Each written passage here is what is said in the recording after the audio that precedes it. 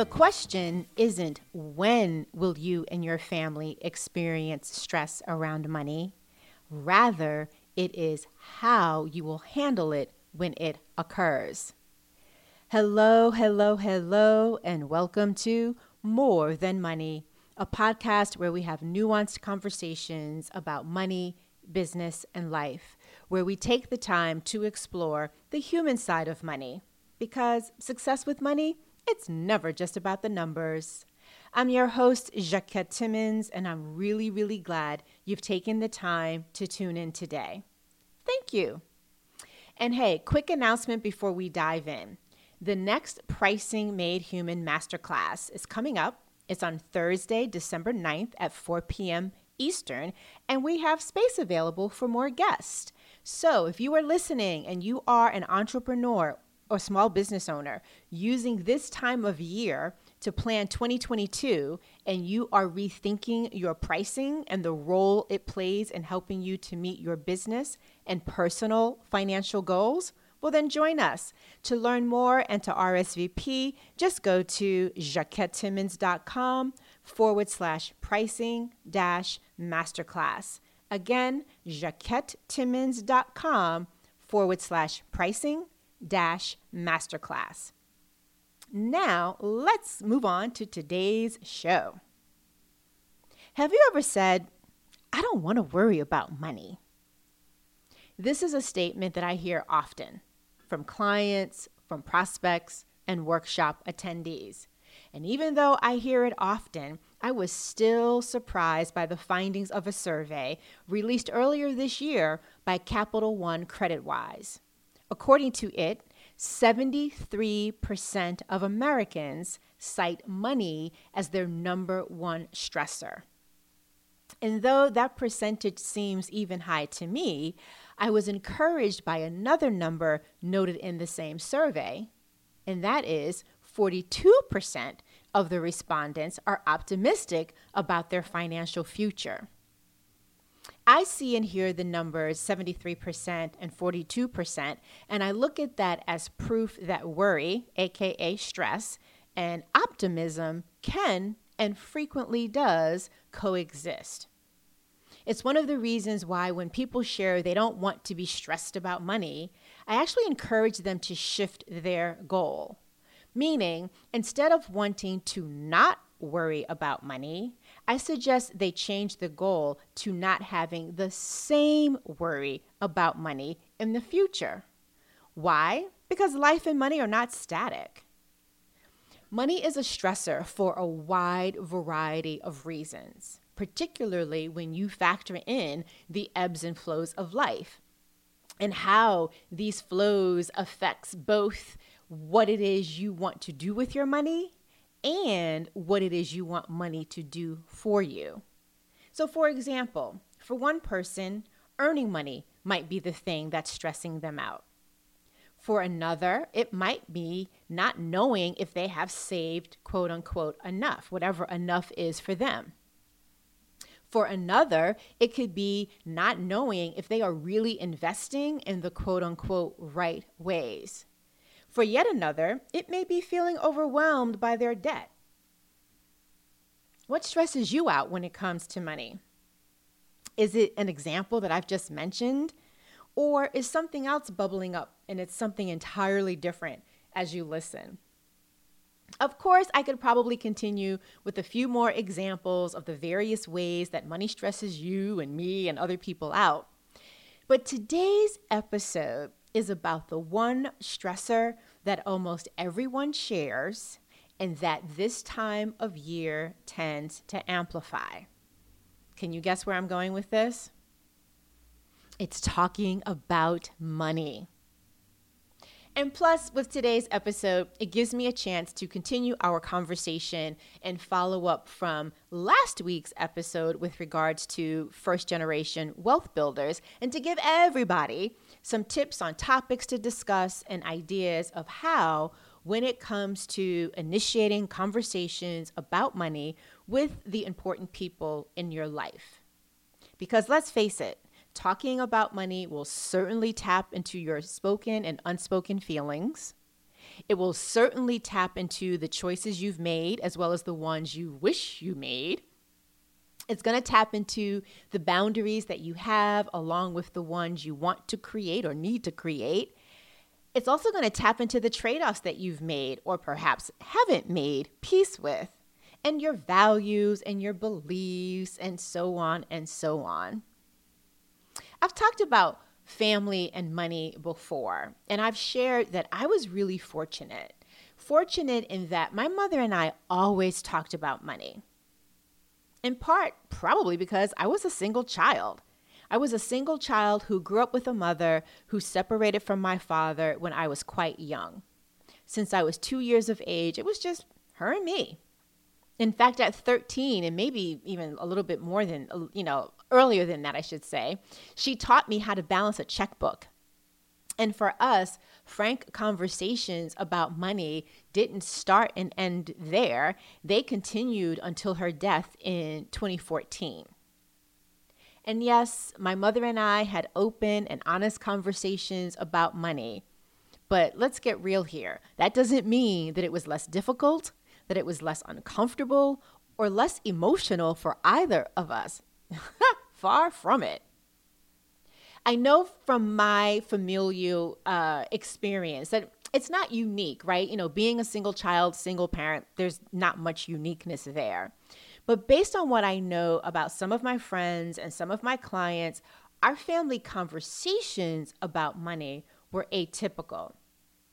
Perhaps this is why I am such an advocate for families pushing through the awkwardness and carving out time to do it, especially during the holidays, which point in fact are often when my mother and I would have conversations around money. So yeah, the holidays and money is definitely something that's top of mind for me around this time of year, but it's also important for first generation professionals who may be feeling some particular financial pressure right about now. And if you've just rolled your eyes or silently said, no way, this is not going to work for me and my family, I'm not surprised, and you will not be the first to tell me that, and more than likely not the last, whether you tell me directly or just by, how you are responding physically to the words that I am uttering right now. Point being, I'm accustomed to these types of reactions.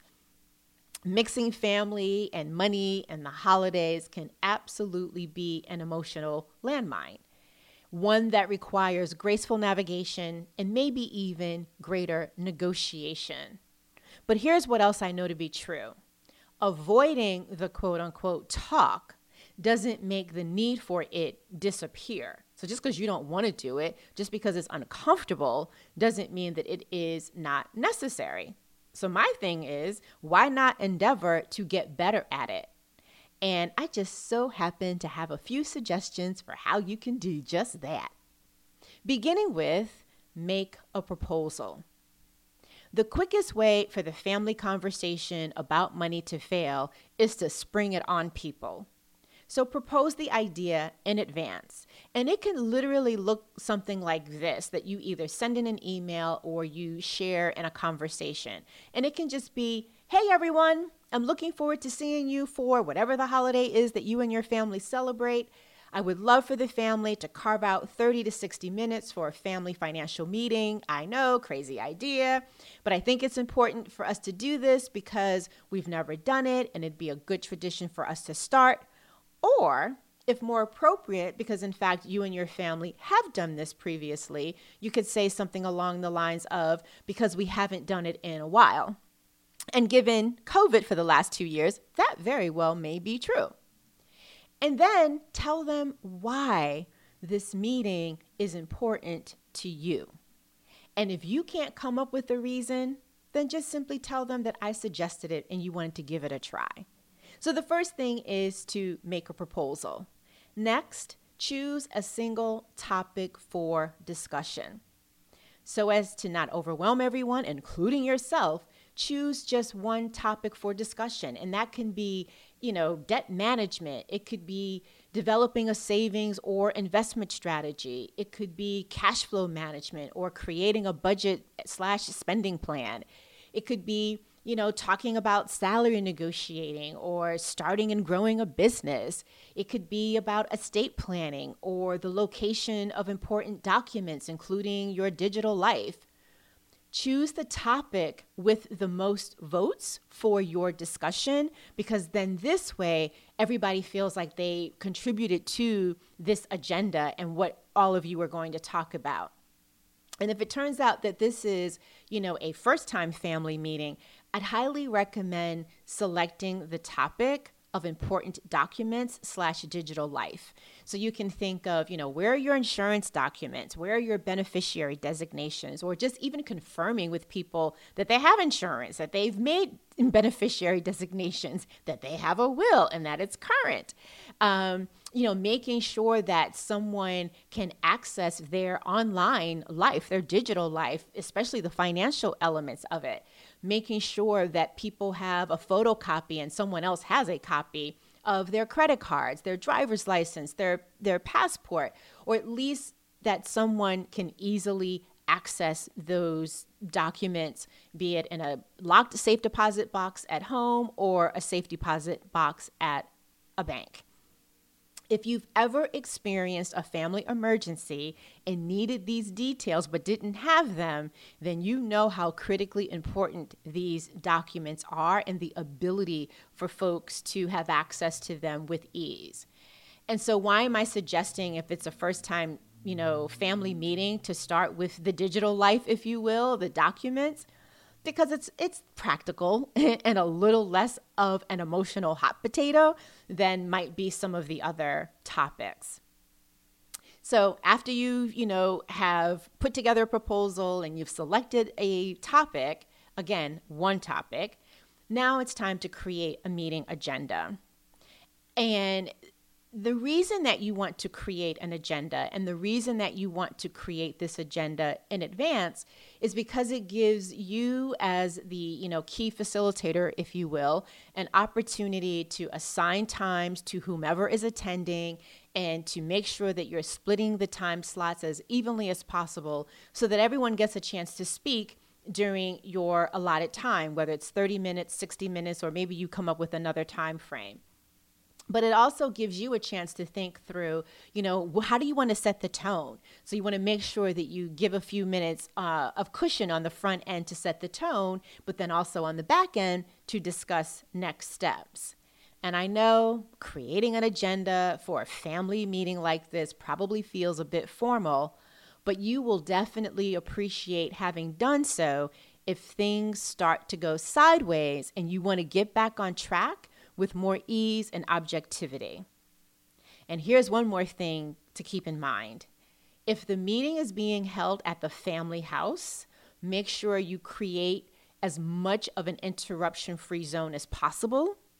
And if it's not at the family house, then choose a location that is as neutral as possible. The last thing you want is for somebody to get pissed off because you're having this conversation at, cousin A's house versus Aunt B's house. So you don't want anything to, kind of interrupt the flow of the conversation at hand. And then finally, it's now time to have the meeting. And I would suggest starting the family financial meeting with some ground rules. And you might even include these in the agenda and just, verbally reiterate them. But things like not interrupting people or making judgmental comments or bringing up unresolved conflicts that have nothing to do with the purpose of the meeting. And if necessary, make sure that you are prepared to remind people that the purpose of this gathering isn't to be intrusive, but that it's rather to be supportive, proactive, and strategic. And of course, if you need to reset some boundaries and expectations as you go along, well, then the meeting is the perfect place and time to do that and to address those matters. And connected to having the meeting is what comes after. And so this is where you start to determine the next steps. Based on the discussion, hopefully each person will have a solid takeaway or at least one thing for them to do. And so go around the room and ask people, what is that one thing that you were going to do? What's the timeline in which you're making a commitment to do it, so that everyone walks away with a follow-up plan and a plan that provides support and self-accountability for each person's takeaway. Now, I know if you are listening to this, you more than likely at one time or another have heard or maybe even sang along with the lyrics, "Don't worry, be happy." These are great lyrics for a song. However, they can come across as tone deaf if you and your family are in the midst of a financial crisis and are stressed the heck out. But since financial stress is inevitable, the question isn't when will you and your family experience stress around money. Rather, it is how will you handle it when it occurs. I wholeheartedly believe families that talk about money put themselves in a position to address their individual and collective stressors with more calm, ease, and creativity. So as we enter this holiday season, if you haven't already planned to spark money conversations with your family, well, now is the perfect time to get started or to pick up where you've left off. Well, that is a wrap for today's episode. Thank you so much for spending time with me today and listening all the way until the end. And remember, the next Pricing Made Human Masterclass is on Thursday, December 9th at 4 p.m. Eastern. We'd love to have you join us if revisiting your prices is top of mind as you prepare for 2022. Again, to learn more and to RSVP, go to JaquetteTimmons.com/pricing-masterclass. Again, JaquetteTimmons.com/pricing-masterclass. And if you'd like to show appreciation for this podcast and maybe even this particular episode, please share it so we can reach more people. And in fact, with this particular topic, this could be a great way for planting the seed with your loved ones that you want to talk about money at some point during the holiday season. And of course, if you'd like to buy me a coffee, here's how you can do that. buymeacoffee.com/Jaquette. buymeacoffee.com/Jaquette. As always, thank you so much for tuning in and again, listening all the way until the end. I'll be back next week. I hope you will too. Until then, remember, it's about more than money.